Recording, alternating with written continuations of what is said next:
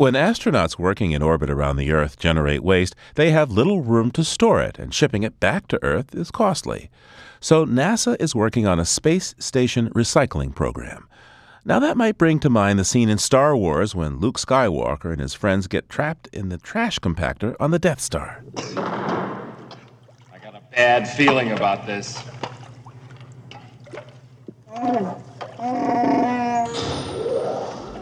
The walls are Don't just stand there, try and brace it with something! Well, in this case, truth does mimic fiction. The NASA waste handling system crushes waste to a fraction its original size, but fortunately the compactor is far too small to crush a person. That's according to John Fisher, a scientist with the Bioengineering branch at NASA who listed the kinds of trash astronauts generate. Things like food packaging, food scraps, tape cans, paper, plastic bags, something we call MAGs, which is a maximum absorbency garbage, otherwise known as a diaper. So then, exactly how does it work? It's actually fairly simple. All that waste is collected from around the spacecraft, and then it's placed inside the heat melt compactor, which on its inside is maybe about 8 to 10 inch cube. And it's filled up, pushed in there as much as you can get in by hand.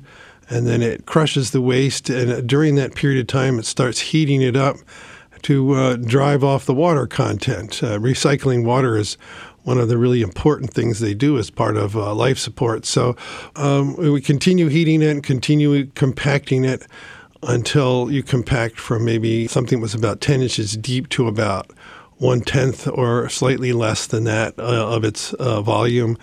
And the temperature eventually goes up to something over 300, 400 Fahrenheit. And the plastic that's in there melts and encapsulates the waste. And then we cool it down and we bring it out. And what you have is kind of a hard plastic tile with most of the other waste materials embedded inside of it. So what do you do then with these hard tiles? What can they be used for? We get the tiles are about 8 inches square by maybe 1 inch thick.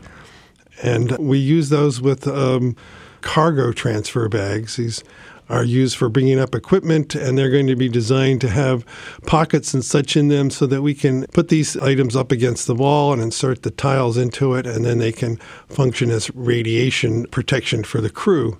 Radiation protection works best when the substance you're using contains a lot of hydrogen, and plastic contains a lot of hydrogen, as well as carbon, which is still a relatively good material for radiation protection. So where does all the energy come from to do all these processes? Well, on a spacecraft like International Space Station, it mostly comes from solar panels. Some might say, why go to all of this? I mean, there's a lot of space out there, literally, and it's loaded with tons of junk. I mean, an old satellite, spent rockets, even the paint chips from those rockets and such. What danger or harm would there be to adding to that? Why not just pitch the waste out the window, so to speak?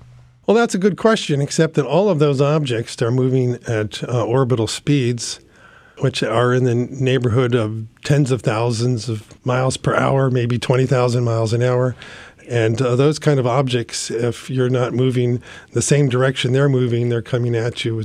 It's like having a high-velocity bullet aimed at you. So even though there is, as you say, a fair amount of debris out there, it's larger pieces are tracked and kept account of, and at least at this point in time, there's not enough of it that in low Earth orbit, for instance, where the space station is located, that it's a threat to the station.